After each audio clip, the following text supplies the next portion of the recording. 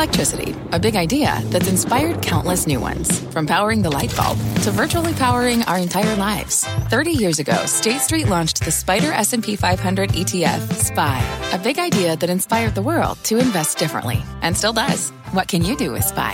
Before investing, consider the fund's investment objectives, risks, charges, and expenses. Visit ssga.com for a prospectus containing this and other information. Read it carefully before investing. SPY is subject to risks similar to those of stocks. All ETFs are subject to risk, including possible loss of principal. Alps Distributors, Inc. Distributor. Right now on Fast, a big bank bonanza. Bullish talk from Jamie Dimon and JP Morgan fueling a financial frenzy. The rally sending all the major averages sharply higher to start the week. Is this a bear market bounce or the start to an early summer rally? Plus, President Biden pledges to defend Taiwan if it faces an attack from China. The White House then walked back the president's comments. How nervous should investors be about rising risks in U.S.-Chinese relationship? And later, after Walmart's Whopper and the Target tumble, should investors brace for another retail rout when Best Buy, Macy's, and the dollar stores report this week? I'm Melissa Lee. This is Fast Money, live from the NASDAQ market site in the heart of Times Square. On the desk tonight, Tim Seymour, Karen Feinerman, Dan Nathan, and Guy Adami. And we start off with the Jamie Dimon rally. Shares at JP Morgan notching their biggest gain since November 2020 as the company held its first investor day since the start of the pandemic. The bank saying it could hit ROE targets faster than expected.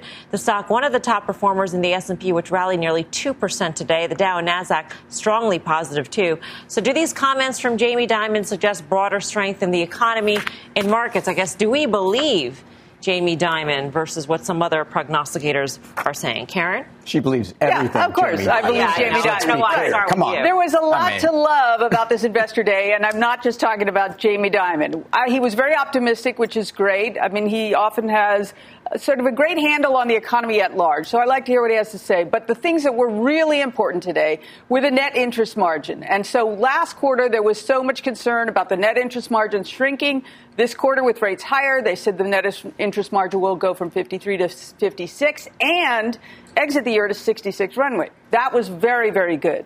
The other thing that they really focused on was spend. That also hurt the stock the last quarter.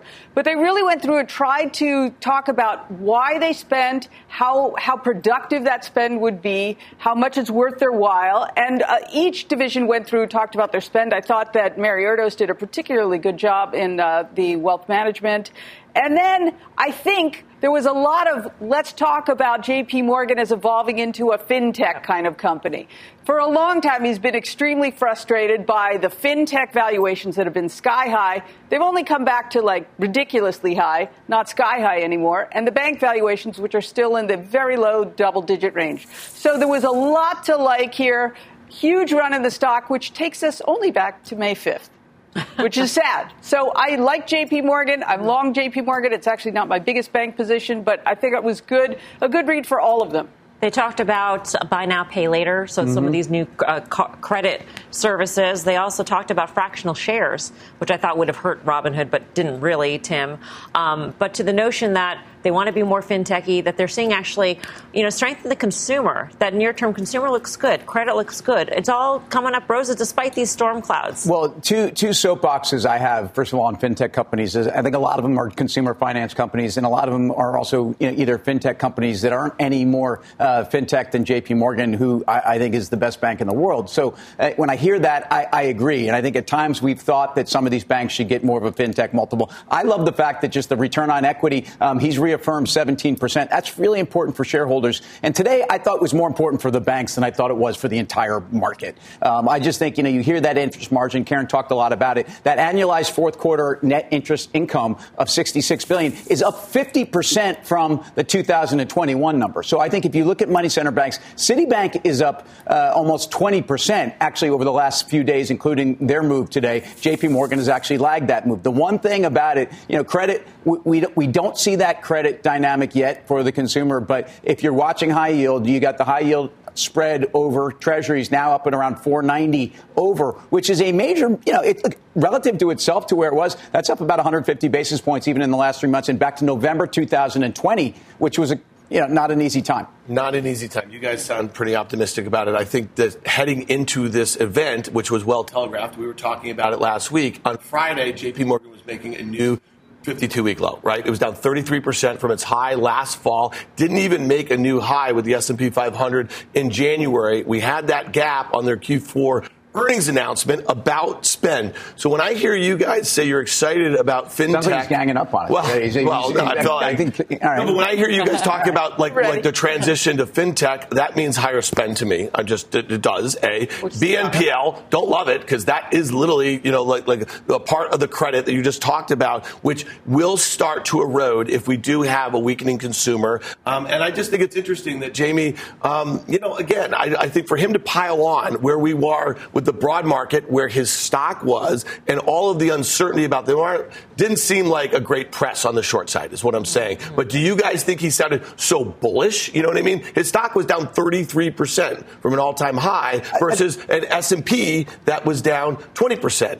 At its lows last week. So it's massively underperformed the broad market. So my point is he was going to have a hard time coming on and being downbeat. Well, he gave cyclical headlines for the overall market, and he talked about storm clouds, and, he was Jamie Sunshine today. I mean, I do think that dynamic is a case where his words of calm and balance doesn't mean he's saying everything's okay. And I hear you on, look, there's a lot of consumer exposure. I don't want to see them take out a lot of bad consumer loans, but I'd rather see them spending on fintech and get that in the multiple than a lot of companies out there that already have it. He said it's a strong economy right now. So this time, if there is a recession, it could be a little bit different from past recessions because of the strength of the consumer, the strength of the economy going in, Guy. But there are tremendous headwinds facing the economy. So pretty measured. I mean, I felt like almost like it was a Rorschach test in terms of what you wanted to read from Jamie Dimon's comments. If you were more, sunny about things or you wanted to be more downbeat, there was enough for everybody. Yeah. Not sure who Rorschach is, but I'm sure he gave a great test. Listen, Jamie does an amazing job of talking to the market. We've said that now for years. And Tim talks about the word tactical all the time. And we did a little segment last week, I believe, that we called So Bad It's Good. And banks were what we talked about. And within a day or so, I think we did a decent job. And, J.P. Morgan got down below 1.7 times tangible book. I think you can still own the stock here tactically. I think you can get a little north of 2 times. That'll get you this 140-ish, 144 level, which is a 50% retracement of the move that Dan just outlined. So I think you got to be tactical here. I think the banks can continue to grind higher. I'm not going to say where the economy is going to be. I'm sure that they see wonderful things at J.P. Morgan, but those storm clouds are still out there, and we're going to talk about some of them in a few minutes. Just to address your point, Dan, this is what took the stock down. So for him to address the spend, I thought was actually good. And to describe how they're going to get productivity out of the spend.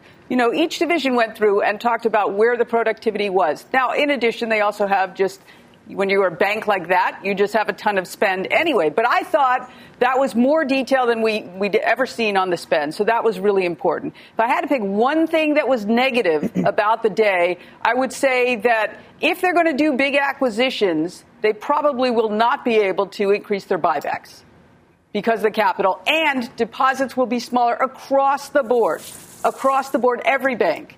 Everywhere. Yeah, but as people take real quickly. So my takeaway from a lot of the earnings, and now we are on the backside of this earnings season here, is that everyone seemed to be really confident about consumer demand right now. Felt really confident about that it's going to be here. And I just say when the last couple times that we've had recessions, or at least the last 3, it was the same exact situation here. And we're halfway to a recession. And I understand we won't know that we have a recession until after the fact. But don't forget, guys. Remember the obsession after the 2008 recession of the double dip recession? Because once you get into a recession, once the market turns, once housing turns, once consumer balance sheets are not as good as they were at the height of the cycle, right, then you have that negative wealth effect. So to me, it doesn't make me feel more confident that CEOs whose stocks are down 33% on the year are saying something really optimistic about the consumer at a time where it seems it makes more sense to be more cautious about consumer spending right now. Well, that's fair. I don't. How do you know we're halfway to a recession, though? Well, because last quarter we were down, and then this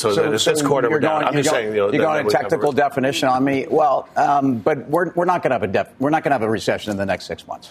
And I'm not an economist, but I do think the dynamic here for the economy isn't great as we look into 23. I'm not going to argue with that. I guess, I look at JP Morgan, which pays a 3.3% dividend yield, whose balance sheet's probably never been better. And you look at the quality of their earnings and the predictability over the next couple of quarters. I don't think we're supposed to be pricing in loan loss provisions at this point. I think we're supposed to be looking at a company on multiple and where they are in the cycle. And that's what I think today was about. Again, I don't think it's all clear for the markets, for the economy, and for the world. But I think for banks, that's really what the message was today. And I thought it was loud and clear. I guess the question is, when do you start pricing in for loan loss provisions? I mean, just last week, Wells Fargo CEO talked about a deterioration in consumers' ability to pay. Some could argue that the customer base for Wells Fargo and JP Morgan are slightly different. So maybe Wells Fargo has a different JP Morgan argued that. Yeah.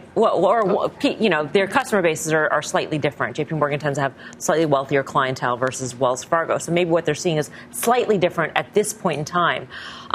But if the market is forward looking, at what point do you start saying, you know what, 6 months we may not see a recession, but in 8 things might turn soft. In 9 months.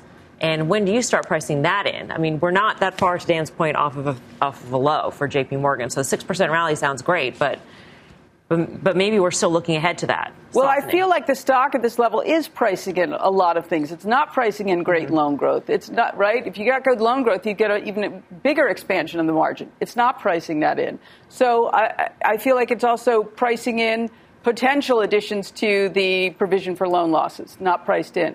But you have other businesses doing very well, the wealth management business, for example. So I think, if in your argument, is there any price then at which one should buy JP Morgan? Right? If one is bearish. Right. And I just have a different price. Right. Yeah. And maybe the answer is no. And it was too high because I owned it before. She asked the questions around here. But I'll just say this.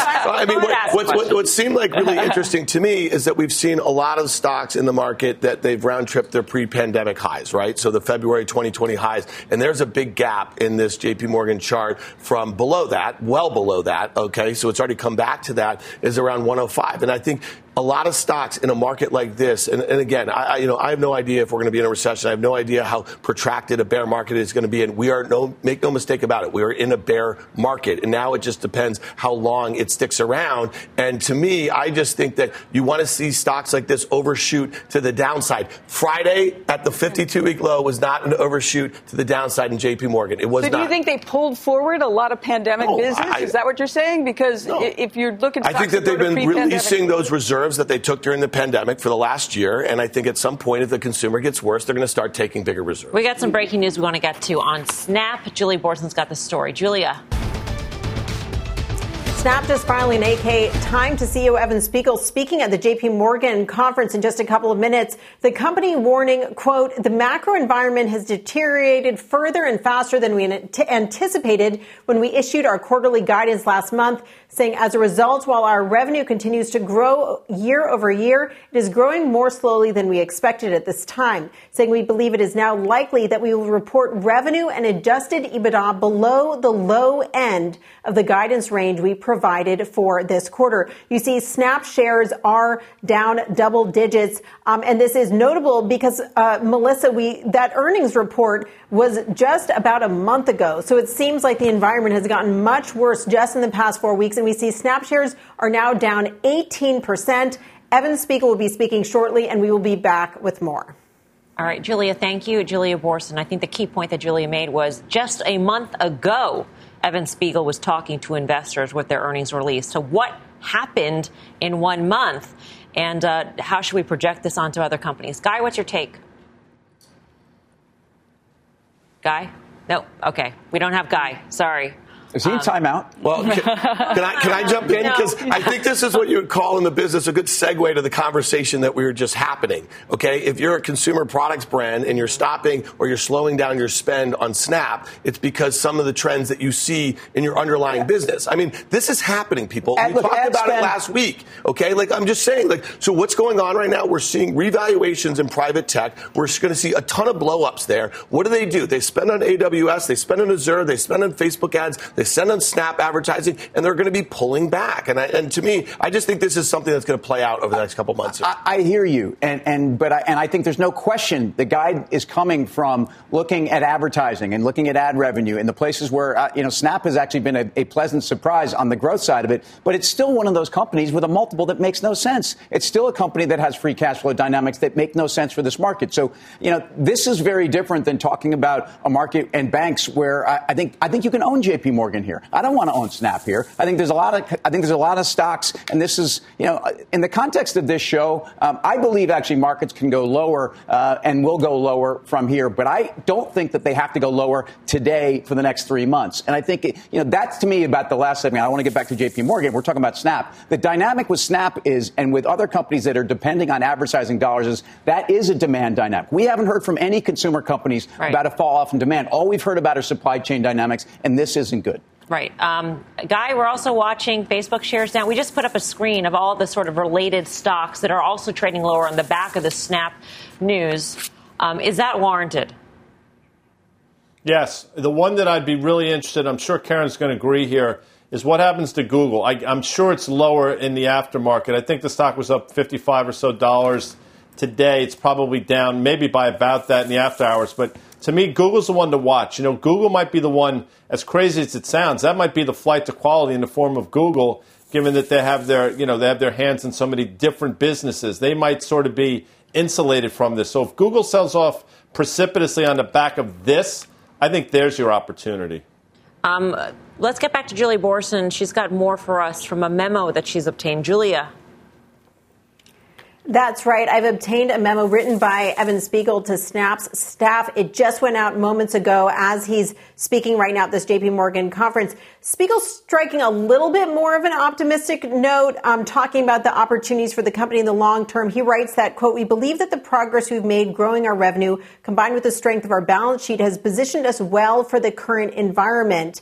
Saying that 2022 remains a significant investment year for Snap despite the ongoing volatility. He says that they will slow their pace of hiring. They do expect to hire more than 500 new team members between now and the end of the year. That's 10% headcount growth, and that's in addition to the 900 job offers that have already been accepted this year. So still hiring, but at a slower pace. He also said that they will be evaluating the remainder of 2022 budgets to find cost savings.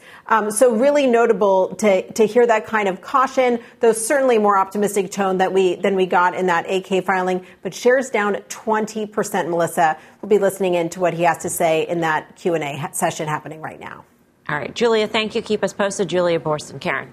Yeah, I thought that's really interesting that he doesn't have to. He's not under a duty to make this disclosure. So it's interesting to me. What is that? I don't know if others will feel like they have to now that he's done this. It doesn't bode well. As a big Google shareholder, not happy about it. I think it's a little more closely to Facebook than Google. Google has a little bit of different mix to the extent that the Apple privacy issues, which Snap seemed to be getting a handle on, then maybe not as much. I think that would affect Facebook more than it would affect Google. But clearly, directionally, not great for either. The notion that Snap is re-examining budgets, so taking a hard look at budgets in light of what is going on, in light of the slowdown, in light of their stock decline, taking a look at hiring, slowing the pace of hiring. We've touched on this many times in terms of at what point do these massive declines in tech valuations or in valuations in general catch up with how the companies are spending and hiring and the job picture, Tim. And I feel like this is sort of just a little flash of what could happen. I mean, cumulatively, there are many companies like Snap out there looking hard at their budgets, then you can imagine what the outcome will be. I think we all know that labor market and unemployment numbers we're getting are lagging indicators and that we're in a very different place. If you look at continuing claims, they've actually been moving higher. So it's exactly right. I think all these help wanted signs that are out there are jobs that aren't going to be there in 9 months. And I think that's a dynamic here that I think, again, we have this situation where Main Street is doing better than Wall Street right now. We had years where it was the opposite. I think it's a case where we're actually getting a little bit of a precursor to a change on Main Street, even though Main Street right now feels pretty darn good. All right. Stock is down almost 24% right now. Let's bring in Fast Money friend Gene Munster of Loop Ventures to get his take on this. Gene, just a month ago, they came out with earnings. I mean, this is pretty surprising. It is, Melissa. There are two things that are surprising me here. One is the magnitude of or just the fact that they're coming in line or coming below the range. That's always a disappointment. But this is much more potent than the misses that we saw with Walmart or Target or Cisco. And the reason is, like you just said, is that it is the speed of this change, the deterioration over a month. And I think that the traders today have appropriately framed in this idea that we really are looking off of old data. It seems like the environment is quite dynamic right now. And I was trying to think back of when I remember environments this dynamic where a company reports and then guides down a month after. And I would have to say it's probably the 2008 timeframe, even like the .com. And I forget who was mentioning it too. Maybe it was Dan was talking about just all the spending cycle. It's almost like a military spending complex. It's like the internet spending complex that's going on. And I vividly remember that around the .com blow up is that, these companies feed off of each other. And then when one slows, it really has a domino effect. I'm not an alarmist. I'm an optimist. But I think we should be at this point in code red going into the June earnings cycle, because I think we're going to hear more about what we just heard from Snap. So, Gene, without this phony bid from Elon Musk for Twitter, Twitter's probably going to guide down very soon, and it probably has a 2 handle on it, right? It's somewhere in the 20s. I mean, this would be the most obvious one, right, as far as to extrapolate to? Exactly. That's the number that I had was 25.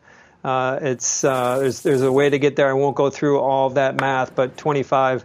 I think if you put the risk reward here, 70% chance that Elon ends up buying this for, call it a 10% premium. There's a 30% chance that it's down, call it 25%ish. It just, the risk reward is, in my view, 2% negative.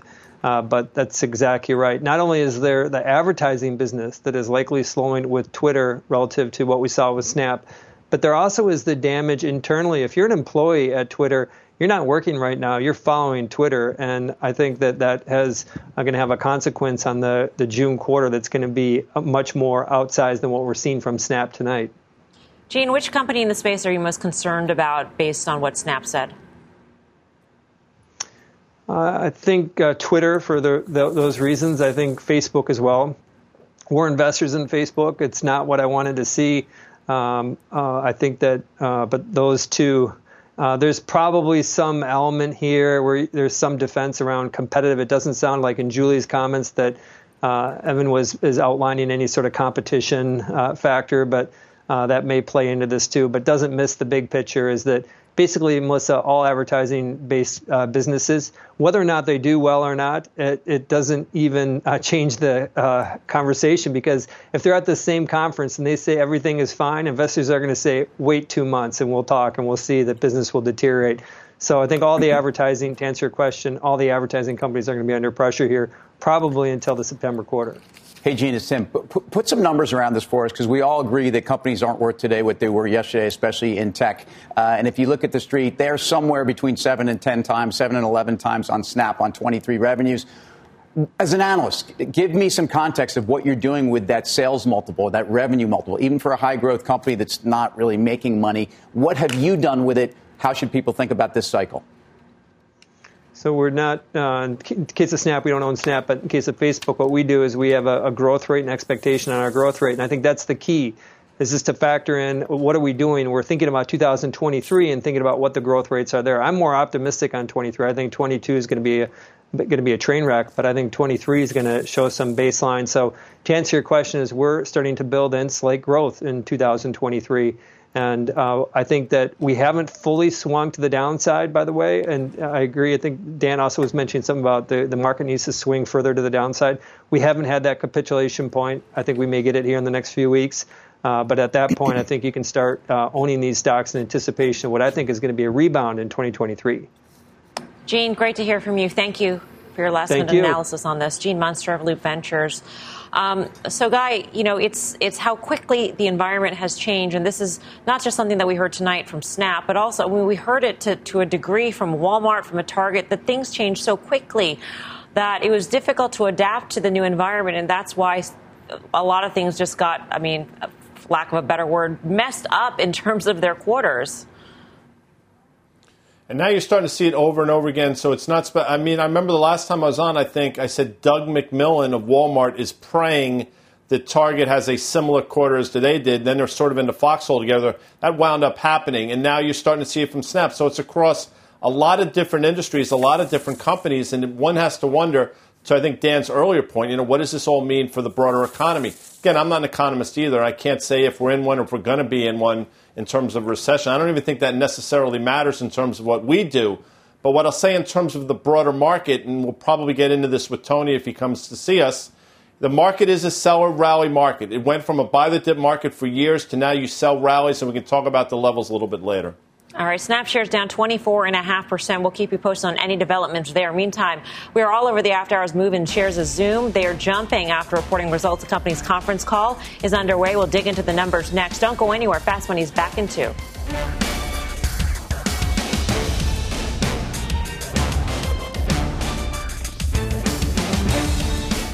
Every day, thousands of Comcast engineers and technologists put people at the heart of everything they create. Like Oluseyi, a Comcast engineer who grew up bonding with his dad over sports. This inspired him and his team to create AI Highlights technology that uses AI and machine learning to detect the major plays in a sporting event. So millions of fans have a way of catching up on their favorite sports. Learn more at ComcastCorporation.com.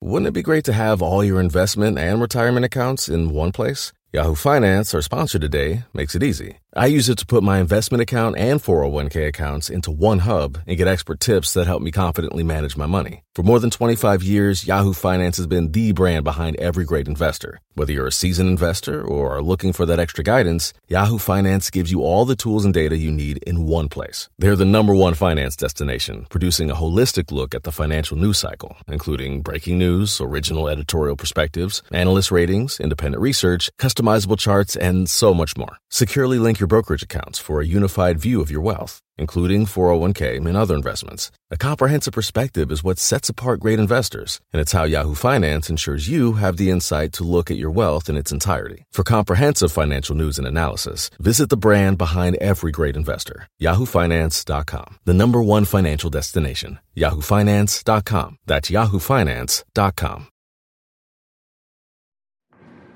Welcome back to Fast Money. Even with today's rally, our next guest suggests sitting on the sidelines unless you are very nimble. Tony Dwyer is Canaccord Genuity's chief market strategist.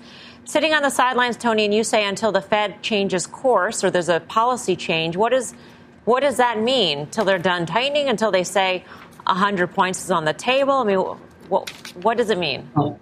Mel, there's a huge difference between what a bottom is versus the bottom. A bottom can come from what we're seeing, a little bit an extreme oversold condition with high pessimism, the perception that the Fed may be discounted in the marketplace, and you still have some okay economic data.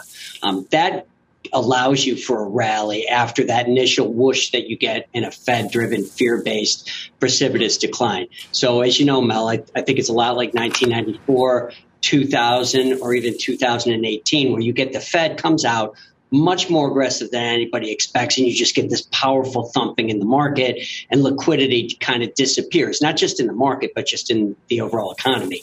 You get a bounce back. That bounce back comes from, again, the oversold condition and the perception that maybe it's gotten too extreme with the Fed expectations.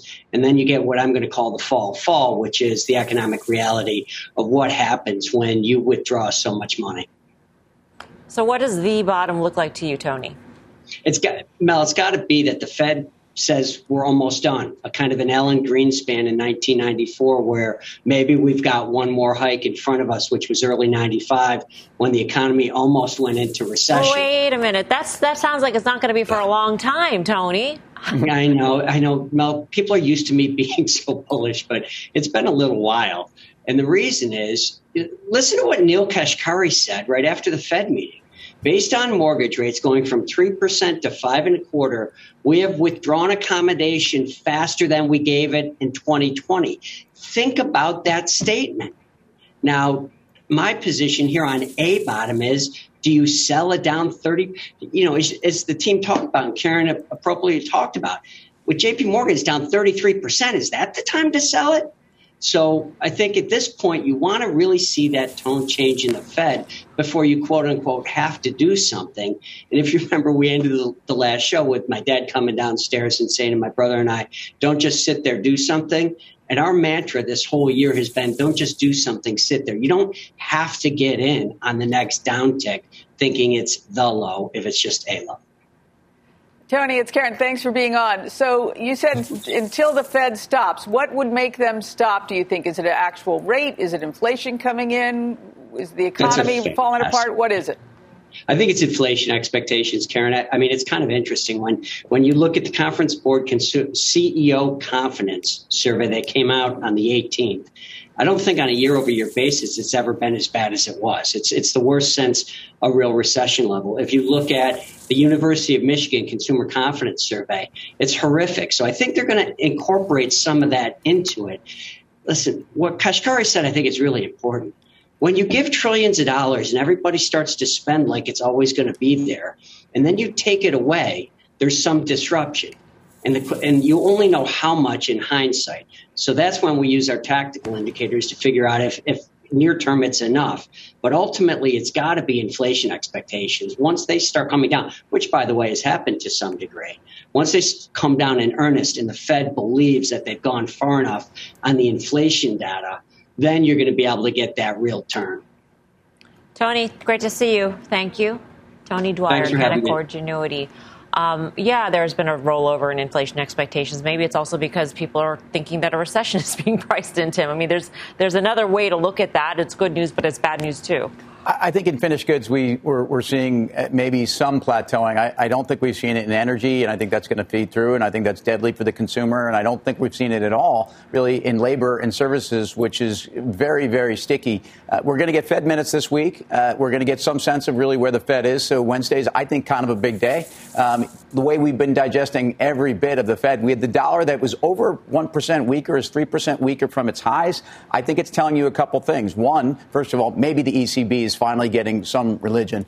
It might tell you that some people think that the Fed can't be as aggressive as they thought. It's all a reason to buy gold, but inflation is not going away quickly. Yeah, and we've been talking about this as it relates to the market. So we've had the price come down, that really important part of the PE thing, but we haven't had the E come down, right? So we keep hearing data, let's say from FactSet, that the PE on the S&P 500 is below now the 5 and 10-year averages. The problem is that the consensus estimates for 2022, and we've been talking about this for months, for 2022 earnings is still up 10%. Yep. So that's not happening, okay? The pre-announcement tonight, the earnings data we got last week. So until strategists and economists kind of ratchet those numbers down, or analysts following these sectors or individual names, then we're still going to have the expectation of that. And that's really, I think, when you try to put in a bottom, when we start seeing strategists go to low single digits earnings growth, and you throw, let's say the 10-year average of 17 on that, you bottom out somewhere in the, mid to low 3,000s in the S&P 500. So to me, I think you continue to sell rallies. I have no idea how vicious the rallies are going to be. They have not been over the last month and a half or so, not like we had in January, February, and March. But we do need to see strategists and analysts capitulate on their earnings estimates. All right, let's get to Airbnb news here. It is shutting down its business in China after 6 years, sources telling CNBC. Deirdre Bosa broke the story today. She's got all the details. Debo. Hey, Mel. Well, I'm told that China business was already costly and complex to operate. So the pandemic worsened those issues, heightened that impact. All listings will be taken off the platform this summer. That's homes and experiences. Though I'm told that Airbnb will maintain an office in Beijing with hundreds of employees. Now, tough competition from Chinese companies, likely a factor here as well. Local rivals operate within super apps, so their cost of acquisition is much lower. My sources say that Airbnb will now refocus its efforts in China onto the outbound travel opportunities. That's Chinese traveling abroad, and China's stays in mainland China have accounted for about 1% of revenue over the last years. Not a huge amount, but I'm told that overlap between Airbnb's outbound and domestic businesses was not strong. Now, this comes despite a strong play to succeed in China. You might remember Airbnb went into the country in 2016 with in-country branding, even had a Chinese name. They even put Airbnb co-founder Nate Blecharczyk at the head of those efforts. But guys, like many American tech companies before it, Google, Facebook, Twitter, Uber, just to name a few, Airbnb is now retreating. Back over to you, Mel. Was it ever expected to be a growth engine, Deirdre, or was that never the case? It's hard to say. I mean, they've been through a lot in China. There's social and political pressure to sort of exit. And I remember asking Brian Chesky at the IPO, what would it take to actually get you to leave? And it was interesting. I was looking back on those comments. He kind of said that there was a moral responsibility, but there was a business responsibility as well. I'm told that this comes down to cost. To spend that much money in a place like China for just 1% of global revenue is tough, but it's always that promise, right? The number of millennials that are using home sharing in China is bigger than the population of America. So there is always that drive and that desire for that kind of growth, but domestic companies just have an edge up. It's not a level playing field, as Airbnb found out the hard way. That's a staggering TAM. Deirdre, thank you. Deirdre Bosa. So there's this element of it, that's the complexity is operating in China. Then there's also the geopolitical aspect of operating in China. And today we heard President Biden make a gaffe saying that he would defend Taiwan if China invaded Taiwan. The White House then backed away from that statement, Tim. But how do you interpret that? I mean, that certainly complicates things potentially. Yeah. It doesn't rub China well, that's for sure. No, I didn't like that. But I think you got a case here where if you look at what companies are announcing over the last few weeks, I mean, think of all the companies that have cut their Russia business. Think of the I mean, these are not insignificant moments. Obviously, China, we've talked about this. Dan brings this up a lot. So the biggest tech companies in the world, which are our companies, don't really have a lot of exposure other than Apple. It's not like they're really allowed to play in China. But this isn't good news. I mean, and we'll talk, I think a little bit later in the show about China as it relates to Deere and whatnot. China's doing everything they can to stimulate their economy. Goldman downgraded China to 4% GDP growth, which is akin to a crash relative to what we've been used to having out of China growth. And so the rest of the world is already suffering from China weakness, but this kind of stuff's going to continue. Yeah, Karen? I was just thinking, remember BRIC? Remember we used to talk about Jim BRIC O'Neill. all the time? BRICS. Yeah, the BRICS. The BRICS. And I'm wondering if we're sort of dismantling the BRICS, right?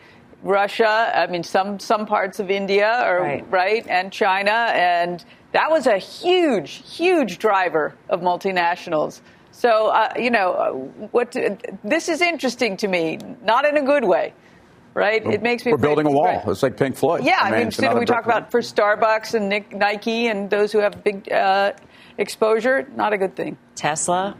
Well, Tesla and Apple. I mean, that's the epicenter of this. If there's any provocation with Taiwan, I think the precedent that's been set with Russia is really going to be a difficult one for Apple, which obviously manufactures a great deal of their products there, but they also are looking at that to be a huge growth market. And then the other thing is nationalism, right? So China actually has copied Airbnb. They copycatted all of our best things, right? And they have them domestically. So the point is, Apple's number 5 in market share as it relates to smartphones. So sooner or later, 5 now? Yeah, I think it is. I think Xiaomi, I think there's a bunch of the locals, Huawei, I mean, that are doing much better. So, I mean, we could check that. I think it's somewhere. It's not in the top 3. Yeah. So I guess if you're going to get nationalistic based on some of the military, ambitions that we might have to defend Taiwan, those guys are toast. And the other thing is, I'll just say this about Tesla. Tesla opened down this morning because there was a report that their Shanghai factory wasn't going to be open when they said it's going to be. I mean, think about how easy it is for the Chinese to regulate, their business out of the way. And that is a huge pillar of the bull case. This is all inflationary, by the way. Everything you're saying is inflationary. This is all about nearshoring and onshoring, and we're no longer going to be reliant. And we know we're doing this in semiconductors. Right. We're going to do this in every sector. So globalization is dead. And certainly this conversation on China isn't getting easier. It's getting more difficult. Yeah, Guy, your take. Gaff, no gaff. This is, again, just my opinion. This is something we talked about in the fall. Concerns about, obviously, Russia-Ukraine came to fruition. And this, I happen to think now, again, gaff, no gaff, this opens the door for China to pretty much sort of test the waters a little bit here. Now, I think everybody said the correct thing. Throw Apple in there, throw McDonald's in there as well, and think about what it potentially could mean for our market. So I don't think, I was surprised how well the market behaved today despite these comments. I think you're going to start hearing more and more from this, unfortunately, over the next couple of weeks. It was not even a shrug in the markets today. Good point there. Coming up, we're watching Zoom after hours. That stock well off its after hours highs after reporting results. We'll bring you all the details next when Fast Money returns.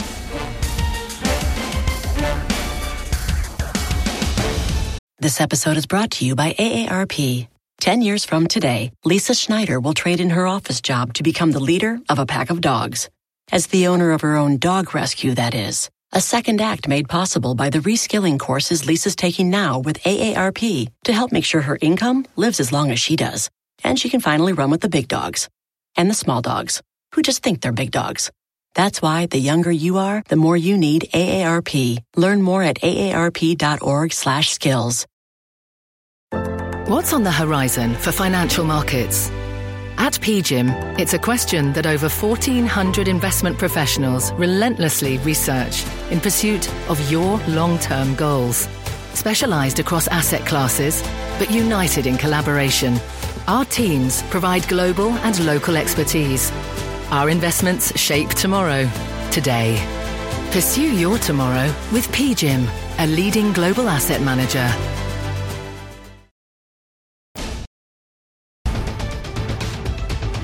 Welcome back to Fast Money. Let's get another look at shares of Snap after the company warned about its Q2 results. CEO Evan Spiegel also saying in a memo to employees that the companies would slow the pace of hiring and re-examine its budget. The stock falling back below its IPO price for the first time in 2 years. That price was $17 in 2017. It's now $16.05. Shares of other social media and internet stocks also plunging in the after hours.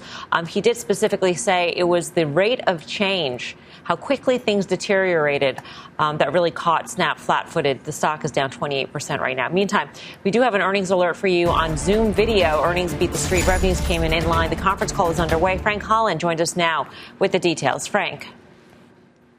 Well, yeah, there, Melissa. Strong guidance, really the story here. Q2 EPS outlook well above estimates. Full-year EPS outlook well above estimates. The top end almost a quarter more than what the street was expecting. This despite some very recent fears of deceleration for Zoom. Barclays actually cut its price target for Zoom from 150 to 90 just on Friday. So now to some of the numbers. Net dollar-based expansion, that increased 123%. That's growth in revenue from existing customers. That number's been above 129% in every other quarter that Zoom has been a publicly traded company. Current RPO, or remaining performance obligation, up 25%. That's billed and unbilled revenue the company expects to get within the next 12 months. Enterprise customers also increased by 24%. If you're looking for a potentially iffy area, it could be the flat growth in Europe. Piper analyst James Fish saying the mantra of, if you haven't used Zoom already, you probably won't, is gaining legs, and it's really becoming an overhang for Zoom. But Americas and APAC both up double digits. Tomorrow on Squawk Box, Zoom CFO Kelly Steckelberg will join the team for a first on CNBC interview, going over this quarter, the future of video conferencing, and much more. Melissa, back over to you. All right, Frank, thank you. Frank Holland, obviously a pandemic darling. We've had a recent surge as well, and you got to wonder if they're benefiting from that concern, Guy. Listen, it's interesting. Customers up 24% year over year. Margins better. Guided higher for the year. All very good things. And the stock has obviously been more than cut in half from its all-time high. I would have thought, again incorrectly, this stock could be up anywhere from 18 to 20% on the back of this quarter, and it's not. That's pretty concerning because, quite frankly, valuation is almost reasonable at these levels. So if Zoom can't rally on this quarter, and this might go back to what we talked about with Tesla a couple weeks ago, if they can't rally on this quarter, it's really bad in terms of where the stock could go. I still hold out hope that it could rally from here, but watch it really closely tomorrow, Melms. We should note that in the after-hour session, Zoom was actually much higher than it is right now. And then the Snap news hit, and that sort of knocked it down, I guess, in the category of higher valuation names. There's a question mark over a lot of them, Dan.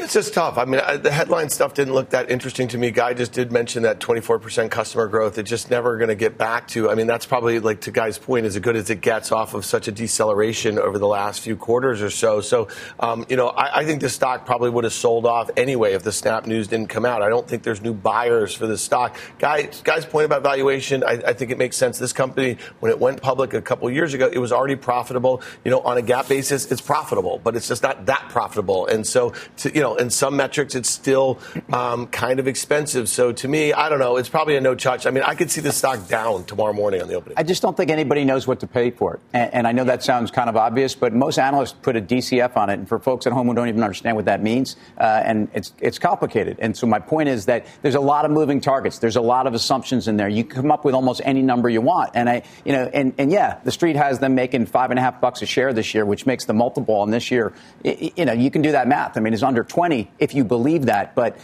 we all think a lot's going to change. And a lot of bad news has been priced in here, though. Coming up, a lot of retail names set to report this week. So which names are worth a try on? The names to throw in your cart ahead. But first, open house options. Home builders hit as mortgage rates continue to rise. But option traders could be betting on one of these names appreciating after earnings tomorrow. The details straight ahead. Fast Money's back in 2.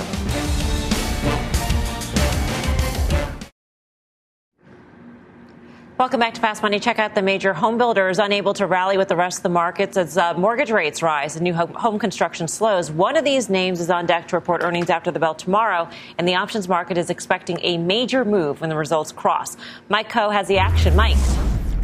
Yeah, so we were taking a look at Toll Brothers. Toll Brothers traded about 2.5 times the average daily call volume, and right now the options market is implying a move of about 7.5% after they report earnings. That's considerably higher than the 4% that the company has averaged over the last 8 quarters. The most active contracts were the July 50 calls. We saw about 535 of those trading for 2.25 apiece.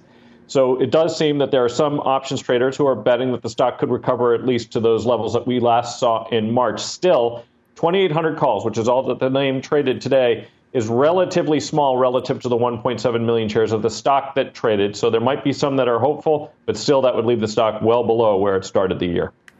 Mike, thanks for that. For more options action, be sure to tune into the full show. That is Friday, 5:30 p.m. Eastern Time. Coming up, a lot of retail names on deck to report, so which names should you check out? We'll dive into the names next when Fast Money returns.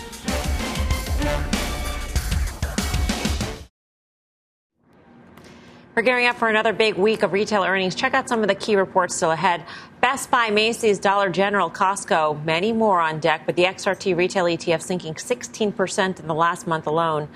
So which ones do we watch? And, in light of what Snap said about the rapid deterioration just in the past month, Karen, it really puts another light on these earnings. Yes, it does. I mean, and already on a just terrible quarter so far. I mean, to me, the one that's interesting is Ulta, which I do own. We saw some good Sephora numbers and some good, I think, Target did talk about Ulta being good despite the rest of Target being difficult. So this is one that I'm hopeful it's come in a lot. It's not super cheap, but it's sort of at a market multiple. So that's one that I'm holding on to. I think it's the 26th. So the things I heard in Walmart and Target that got me most concerned, the company I thought of right away was Best Buy, actually, not, other discretionary, but places where, general merchandise. And I think the pull forward for Best Buy is really tough. It's never been an issue of valuation. I think about Macy's and I think about they're going to grow 15%. I think their gross margins are going to be just south of 40%. This is a company who does not have balance sheet issues anymore. This is a company that I do think actually has a lot more risk reward to the upside. And I think at 4.5 times based upon the streets, it's somewhere, I don't know, $4.50 a share. This to me is not a valuation question. It's not a balance sheet question anymore. And I'm sure there's all kinds of headwinds. But the consumer they have right now is fine. Well, Macy's, for instance, Guy, they're selling stuff, and Best Buy for that matter, they're selling stuff that was hard to sell at a place like a Target and a Walmart. Which, I mean, doesn't augur. I don't think that augurs particularly well. Consumer, granted. And then I look at a Dollar Gen, which is, I mean, a couple months ago, I'd say down 26% in a month is a lot. Now you see stocks move 26% in an hour and a half. So maybe that's not enough. But, Dollar Gen into Thursday's earnings down 26% from the all-time high, trading at 15 times next year's numbers. So you have to say, is that enough? But given what we've seen, I think now wait and see is the best course of action, I think, in these names.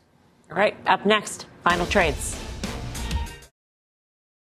One more check on Snap after the company warned about its Q2 results. The stock is down 30.5%. That's a wipeout of $11 billion in market cap. By the way, Meta Platforms is down more than 9% in the after-hours session. And it's also taking a hit on Apple, down 1.5%. And the Qs are also under pressure after this news in the after-hours session. Time for the final trade. Around the horn we go. Guy. Given everything you just said, gold should catch a bid. Barrick Gold, GOLD. Tim? Energy. And if you think about what's going on in resources, this is time to buy on pullback, Energy Transfer Partners, 9% dividend yield. Nice place to be. Karen. Yeah, with this Snap news, Pinterest is really not the place we want to be. Short Pinterest. Short Pinterest. Interesting. Dan. Yeah, I just say that Elon Musk on Friday tweeted there will be blood. There's blood on his hands as it relates to Twitter. This thing's going lower, and they're next in line here, so I'd be a seller of that. All right. Thank you for watching Fast Money. See you back here tomorrow at 5. Meantime, stay tuned for a CNBC special. Inflation in Your Stocks starts right now. People today can spend half their lives over 50. So it's good to be financially ready for what's important to you as you get older, like a family vacation. Or starting your dream business. Welcome to Connie's Coffee. How may I help you? AARP's trusted financial tools can help you plan for whatever your future holds. That's why the younger you are, the more you need AARP. Start planning today at aarp.org/moneytools.